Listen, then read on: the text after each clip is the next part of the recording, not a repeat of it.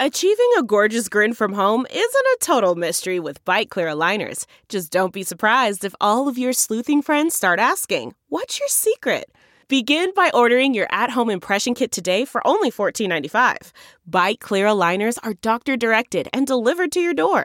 Treatment costs thousands less than braces. Plus, they offer flexible financing, accept eligible insurance, and you can pay with your HSA FSA.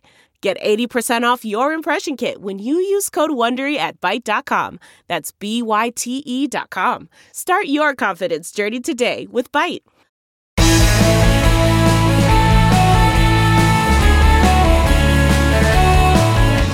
Hello, friends, and welcome.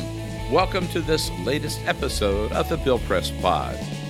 So, as many of you know, I live in Washington, D.C. on Capitol Hill, a wonderful historic neighborhood.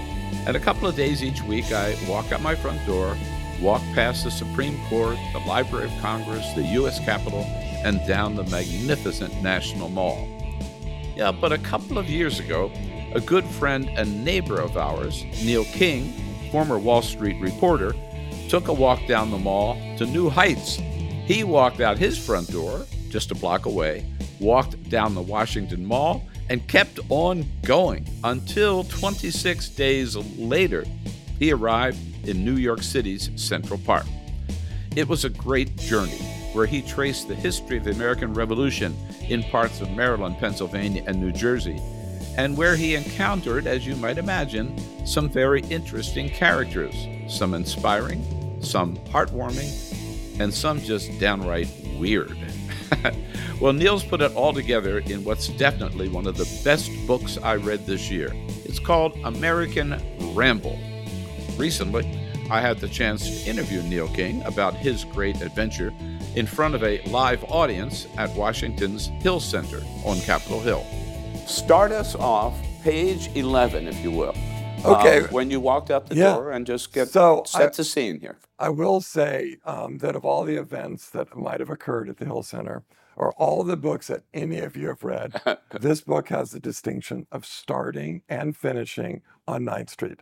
So, and any of us who live on 9th Street, we know what an honor that is.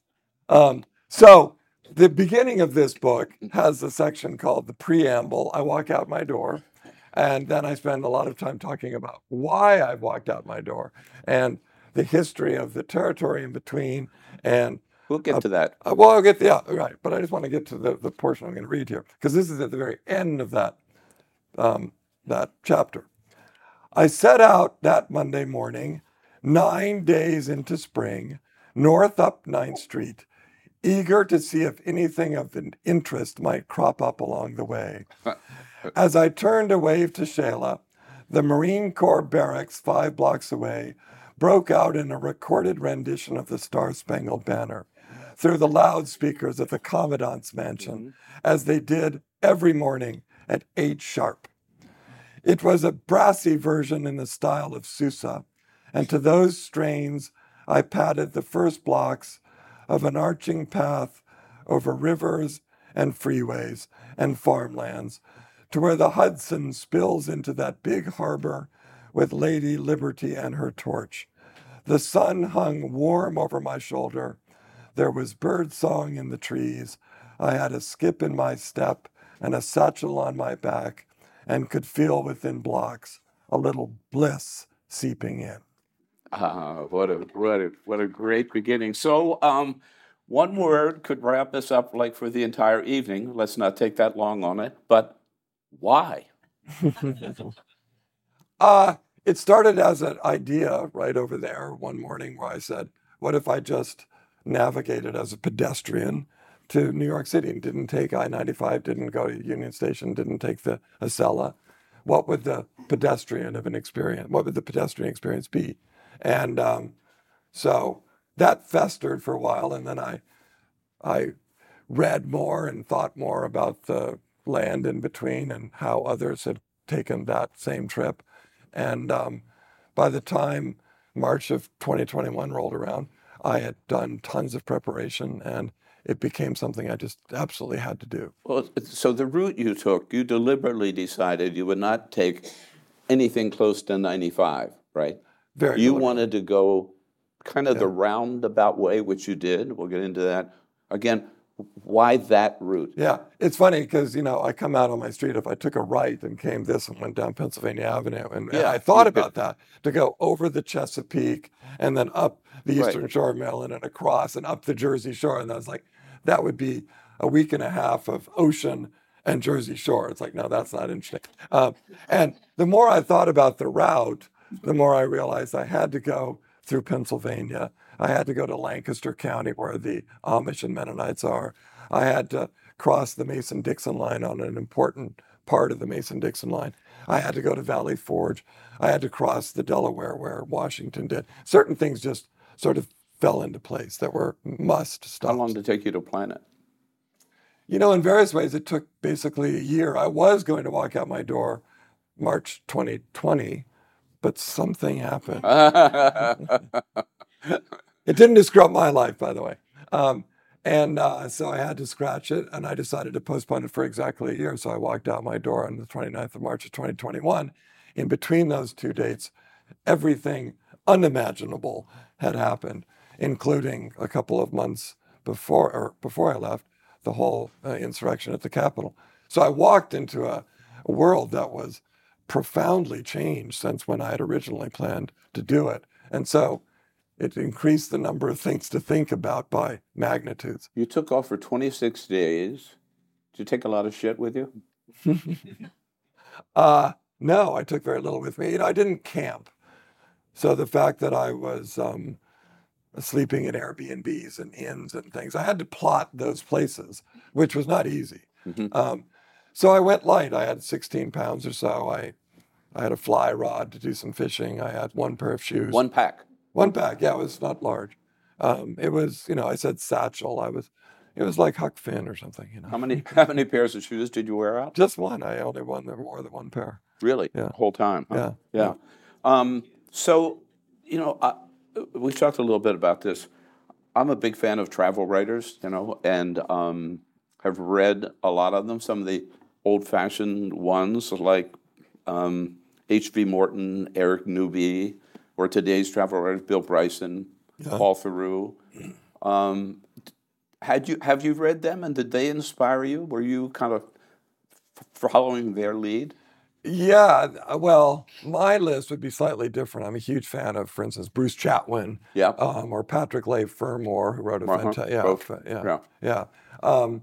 But the reading I did do that really did inspire me and kind of set the stage for the walk was the whole stream of writers that had come to the United States in the 1820s, 30s, 40s, and had done basically what I was doing, which is to travel slowly through an important part of the country to figure out this place. And would we last? And could this young country made up of all these languages and creeds and races and everything ever form into one union? And Alexis de Tocqueville was a famous member of that tribe. But there were so many that came, and I read dozens of those books. And my attitude was similar to theirs. I wanted to go out as if I wasn't already hugely familiar with the landscape and the people in between, which I really in a lot of ways wasn't, and make up my mind about various things by going through it. There's so many different levels to the book, which, there we go. I really enjoy, so many interesting places you walked to, and learned a lot about. So many interesting people that you encountered all the way. And then kind of the big picture, so many life lessons that you came back with. So let's start with some of the interesting places. You talk about Lancaster Junction. To me, that railroad. Oh, the Hanover Junction. Yeah. Hanover Junction, I'm sorry. Yeah. Tell us a little bit. Yeah, this was one of the things where I had decided, I had read how there's a junction, there's a train station. And this was one of the first rail lines built in the United States. I think it was completed from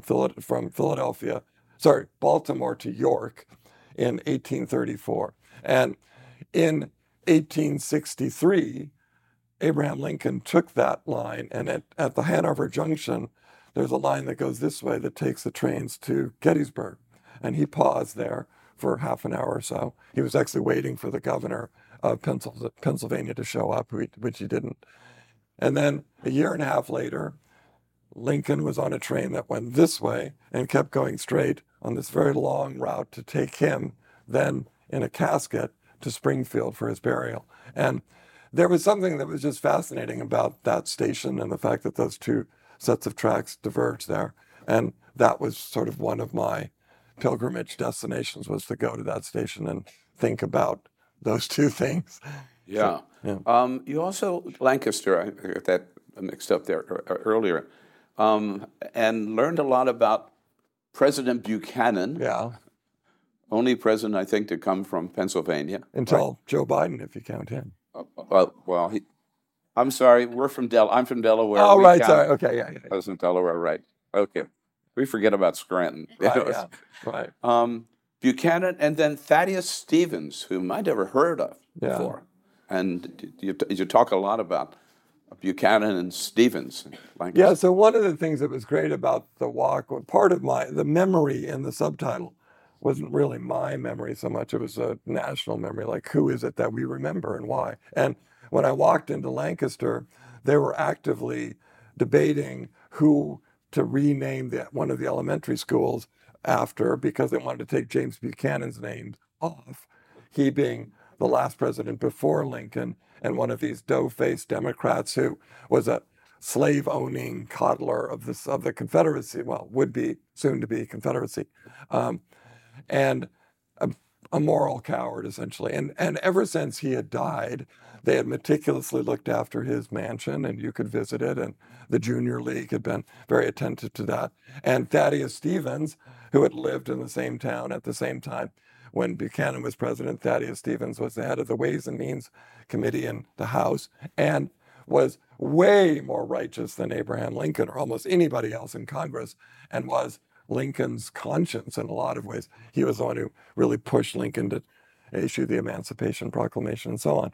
And they were just then getting underway to sort of rehabilitate his house. And it's now soon going to become a museum and what it should be, which is like a civil rights destination.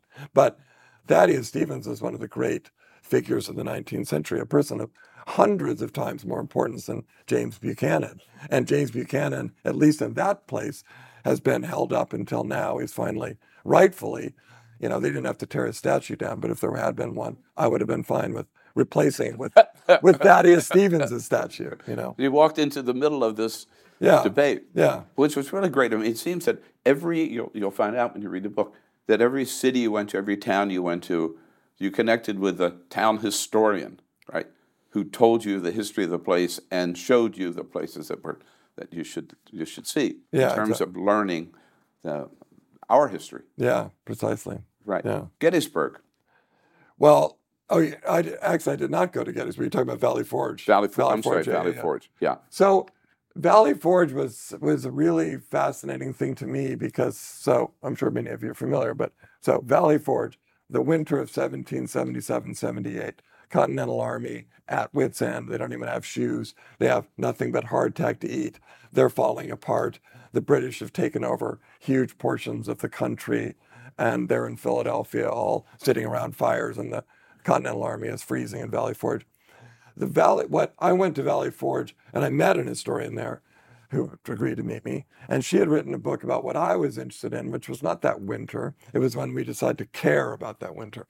And it took us basically a century to care about that winter. And we kind of needed to have that moment in the late 1800s where all these various kind of Victorian sensibilities and other things came together, and we needed this symbol of grit and persistence and sticking it out, and Valley Forge became that place. And so it's a fascinating thing that, we codified, speaking of Gettysburg became a memorial immediately after that battle, and 13 years before Valley Forge became like a thing of importance.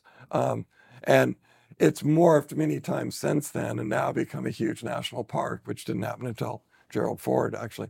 But that to me was also, I was walking through a landscape where we had been fighting over what statues should be torn down or not, and were we erasing history or not erasing history. And the reality is, history is a very fluid thing, always has been. And sometimes it takes us a long time to acknowledge that certain things happen.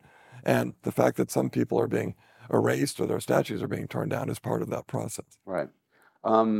So there's so many other historical places, particularly Revolutionary War. You're crossing the Delaware. There was Trenton, boom, boom, boom. And then, to me, one of the most interesting places was the Great Mound. The Great Mound. Yeah, I had, on a drive back from New York down to Washington, if you take the Jersey Turnpike, you'll see these things that we're not so proudly building, but we are building, which are these trash mounds, these landfills. And I saw one of them. I was like, wow, very active landfill. I want to go to the top of that landfill. So I sent them an email. A dump, yeah, but it's quite a structure that we're building. And you can see it right there by the Raritan River.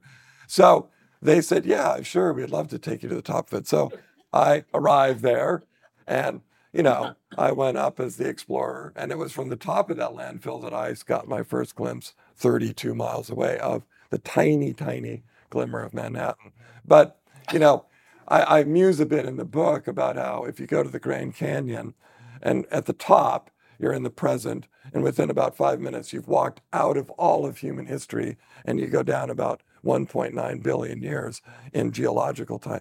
The landfill, you started at like the Eisenhower administration, and then you walked up, and at one point, I stopped, I said, where are we now? And the guy said, about 2006. And I was like, wow, that's Enron, George Bush, second term, and then the present is when you get there and the trucks are dumping the stuff, and it's sort of fun to make fun of, but it's not so funny. But it's just to see the immensity of this. This is one county's creation. Right. Well, yeah. And this is still an active landfill, and it's very. Yeah. And the guy that I went up with had gone to Ohio State University, and when we're walking up, I said, there's this culture 1,000 years ago that built mounds all around the Ohio River Valley and down the Mississippi. So we should all be aware of these places. And he said, oh, I know. I went to Ohio State University, and he then started telling me about those mounds. And he said, our mounds are not like those mounds. So many interesting places and so many interesting people. Today's podcast brought to you by the International Brotherhood of Teamsters. 1.5 million members strong, the Teamsters Union are America's largest and most diverse labor union. They represent every aspect of the American workforce, from vegetable workers in California, construction workers in Las Vegas, brewery workers in St. Louis, and bakers in Maine. As they say, they represent everybody from A to Z, airline pilots to zookeepers. We salute the members of the Teamsters Union and thank them for their support of the Bill Press Pod. Delve into the shadows of the mind with Sleeping Dogs, a gripping murder mystery starring Academy Award winner Russell Crowe. Now available on digital. Crowe portrays an ex-homicide detective unraveling a brutal murder he can't recall. Uncovering secrets from his past, he learns a chilling truth. It's best to let sleeping dogs lie. Visit sleepingdogsmovie.com/Wondery to watch Sleeping Dogs, now on digital. That's sleepingdogsmovie.com/Wondery. The comfort of your favorite seat is now your comfy car selling command center, thanks to Carvana. It doesn't get any better than this. Your favorite seat's the best spot in the house. Make it even better by entering your license plate or VIN and getting a real offer in minutes. There really is no place like home. And speaking of home, Carvana will pick up your car from yours after you finalize your offer. Visit Carvana.com or download the app and sell your car from your comfy place. CarMax is putting peace of mind back in car shopping by putting you in the driver's seat to find a ride that's right for you. Because at CarMax, we believe you shouldn't just settle for a car. You should love your car. That's why every car we sell is CarMax certified quality, so you can be sure with upfront pricing that's the same for every customer. So don't settle. Find love at first drive and start shopping now at CarMax.com. CarMax, the way car buying should be.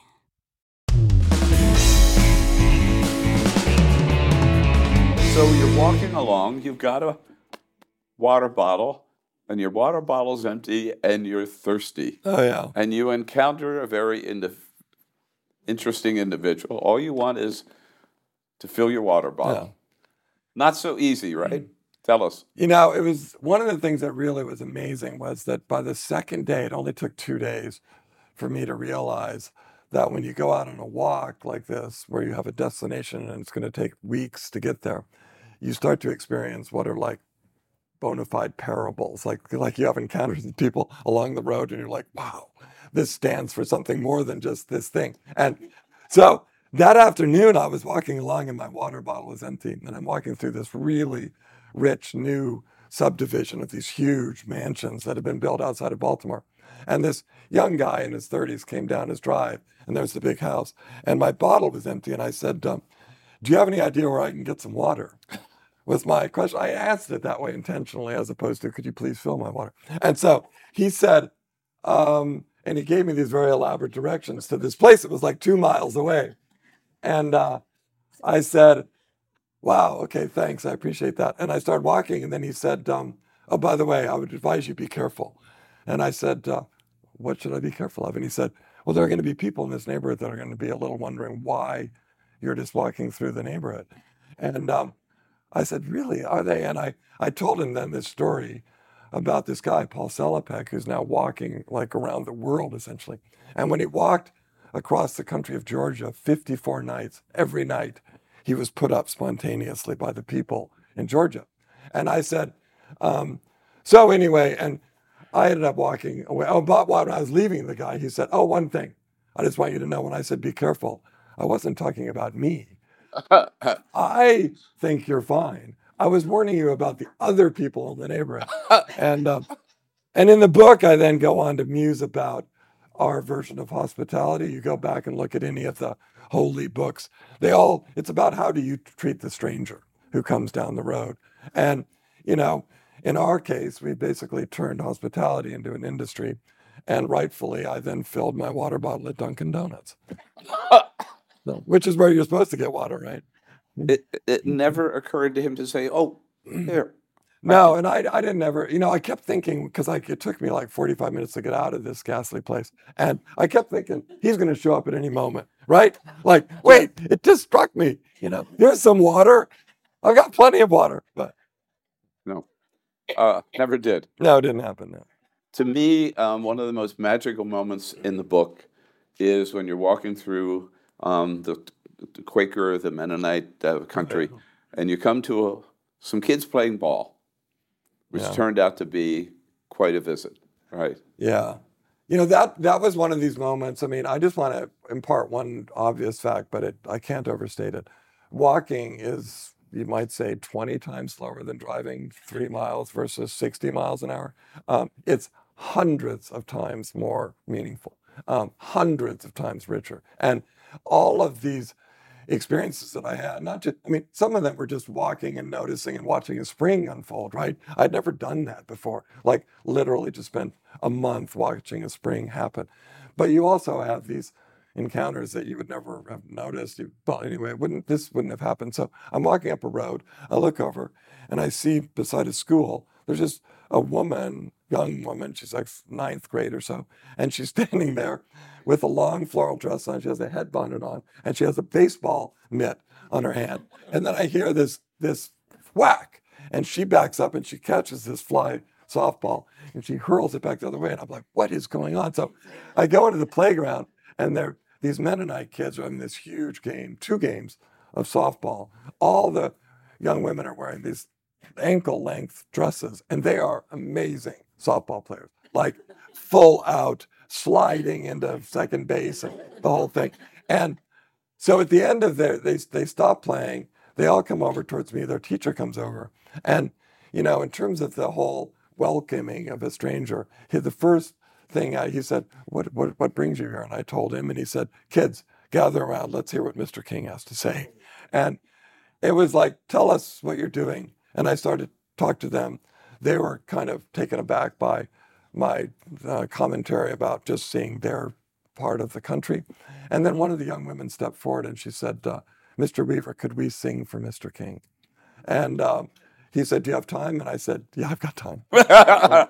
And so I went into their school. We went down to the basement. They got on the risers. There were about 30 of them. And they sang these two incredible hymns of the afterlife, which was so bizarre because these are like, 14-year-olds on a beautiful spring day. And they're singing about their longing for heaven. But anyway, and it was the fullest, just most spontaneous, saying of thanks to me that I was there and that I had come and was interested in them. Basically, it was so extraordinary. And one last thing, when I was leaving, then all this hullabaloo occurred, and then I went up and I was going to fill my water bottle out of their drinking fountain, and Mr. Weaver goes back into the class, and instead of saying anything about me or anything, the first words out of his mouth are, well, as you know, we were working on our vocabulary, so if you'd turn to page 36, let's go back to it. And I was like, wow, because they're just so in the moment. They're just so focused on things. It was phenomenal. What a magic moment. Yeah. So from the guy who won't fill your water bottle, tell us about Peggy Brennan. She was also one of the characters, unforgettable characters in the book. Well, that I'll do, so the whole walk, I'm this walking person, and out there, because if you go out on a big odyssey like Odysseus or a knight or whatever, there has to be a dragon of some kind or something, a cyclops or something. And the dragon was I-95, right? It was like, how am I going to confront and deal with I-95? And so I took this whole arcing path, and then I had identified Cranberry, New Jersey, is this perfectly preserved 19th century town, the midway point between New York and Philadelphia on the old postal route. And to the right of it, or the east of it, are all these warehouses, Amazon, Wayfair, all this kind of stuff in the woods. And then running between them is this brook. And I had found, before I even left, I was like looking on Google Maps, I said, oh, I'll go there, I'll talk to the town fathers and the historic preservation people, and then I'll make my way up that river, and I'll go under the turnpike by water underneath it. So when I'm talking to them this beautiful morning, and I tell them my plan, and this woman, Peggy Brennan, who's well into her 80s, she said, that's not going to work. And I said, why? And she said, it's not. It's all water. There's no room for a pedestrian. But I have an idea. And so she gets up, and she gets her phone out, and she calls her son. And 10 minutes later, her son shows up, and he says, follow me. And we go to his house. He pulls a kayak out from under his house. They take me to the lake, and like 6 of them, I get in the kayak, and they're all waving goodbye to me while I'm kayaking up this brook. After he had told me I was going to have to go over this impediment, all these trees would have fallen, this. But when I finally get over all of them, then I'll be able to go into the turnpike. And it was the fact that she concocted this plan that became one of the great moments of the whole trip, was paddling up the Amazon, as I called it, into Amazonia, Let's talk a little bit about the lessons that you learned. Oh, yeah. What'd you learn about the American people? I mean, I was never on a scientific mission to come out with a statistically accurate sampling of Americans that would lead me to some firm conclusion. But one of the things, and this is on the one hand sort of obvious, but needs to be said all the same, that if you go and stand with people on their patch of earth, their common ground that you share with them at that time, and have interactions with people who might be basically residing in another century or certainly have distinctly different political views from your own. In that setting, you're dealing with a fully rounded person, right? With everything else about them that's not just 3 or 4 of their political beliefs. And I met quite a few people whose politics did not align with mine. But to a person, they all had other characters and traits and things that were just so amusing and funny and so it was the other side that we've almost forgotten now that we're breaking into the tribes that we're breaking into. And, one guy I met who was an auctioneer who had all kinds of pronounced views on things that certainly didn't align with mine. And I met him in his barn filled with all these incredible vintage tractors. And he just then started telling me about the tractors. And it was such a great encounter. So, there's a world out there, and that was my desire, was to pay very particular attention to the particulars that I saw and to put out of mind the more sort of abstract things that we fill our heads with, that fill us with a certain kind of anxiety or venom. And I'm not saying that's the real America, but I am saying to do that for a spell really opens your eyes to a different slice of the country. I was struck by your summing up on page 340. The love you feel for your country can deepen along with the knowledge of the shameful things we've done. There is ugliness, but also beauty in the ugliness. What we remember of an era may reflect more than anything our desire to give it the best gloss. Yeah. No, I am a firm believer, I know there are certain governors scattered around the country that think they've figured out our, the mystery to our history, or what we should be teaching the children about our past. And anyone that thinks they've figured that out hasn't given it ample time, because it's such a complicated thing. But the one thing I do know is if you don't do the valley of shame part of it, and it's a long and dark one, and it's an ongoing one, and I encounter things almost every week in reading that I'm like, we did that, If you don't continually do that, then you don't come out the other side to have a love for this country that is founded in the reality. And it's that the people that believe that if you have a shame for your country, then you're not patriotic, you don't properly love it, it's just such nonsense.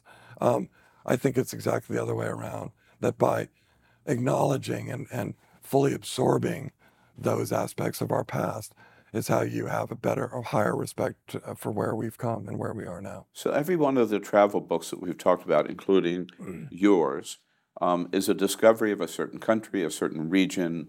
It's also self-discovery. Yeah. What you learn about yourself? Well, 26 days walking by yourself. You had a lot of time, right, to think? I had some really amazing moments of joy along the way, and these sort of rapturous moments that I think came about largely because I just decided I would devote myself to paying attention and not listening to anything, no music, no podcast.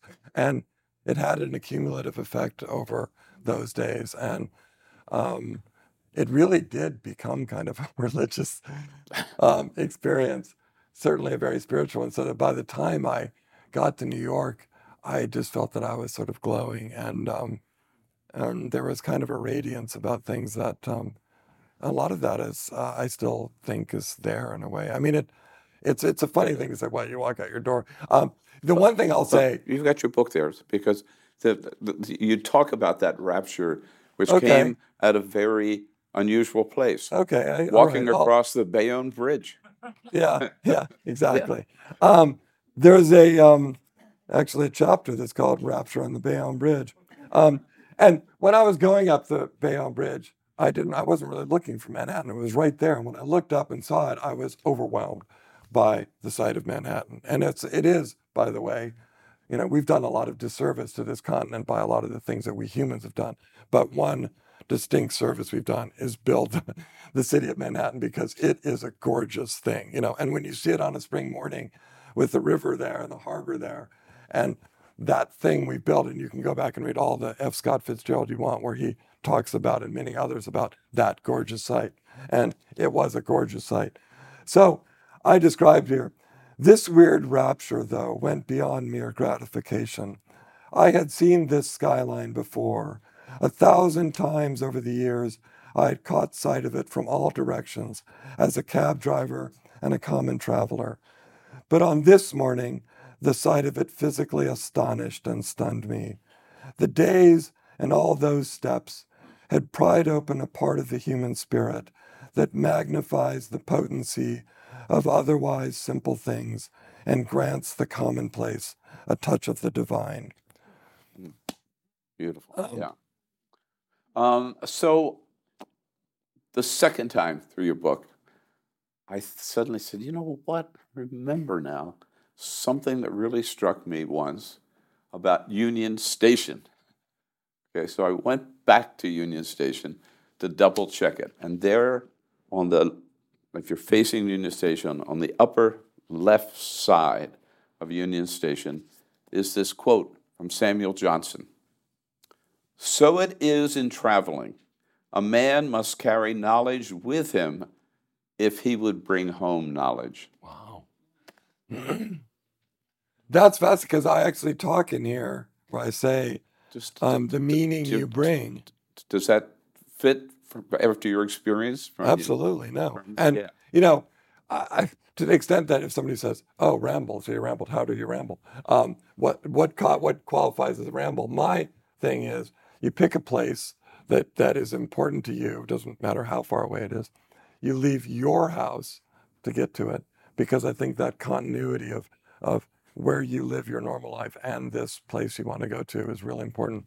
And you spend a certain amount of time, preferably months, really studying and thinking about and steeping yourself in what's in between, the stories, the travel logs, the who moved there when, the geology.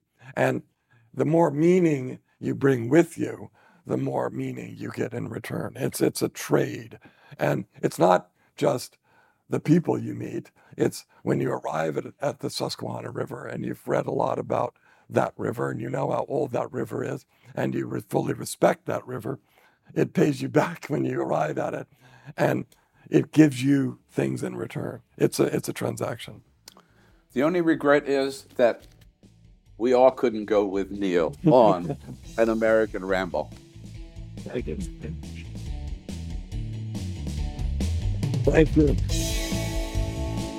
And there you go, the big walk with Neil King. Enjoy your next walk, even if it's not 500 miles and 26 days long.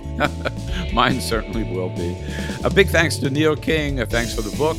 There's, of course, as always, a link in the episode notes of today's podcast for you to get your copy of American Ramble. Believe me, you will love it. Lots of great history, lots of good times, and a great adventure. And then we will be back on Friday from end of the week, Reporters Roundtable, which you love, we know. 3 political reporters from Washington sitting down with us to take a look at the big news of the week and, again, trying to make some sense of it all, which is not always easy.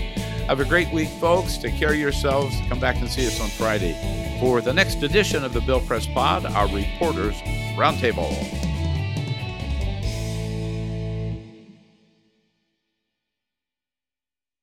Look around. You can find cars like these on AutoTrader, like that car riding your tail. Or if you're tailgating right now, all those cars doubling as kitchens and living rooms are on AutoTrader too. Are you working out and listening to this ad at the same time? Well, multitasking pro, cars like the ones in the gym parking lot are for sale on AutoTrader. New cars, used cars, electric cars, maybe even flying cars. Okay, no flying cars, but as soon as they get invented, they'll be on AutoTrader. Just you wait. AutoTrader.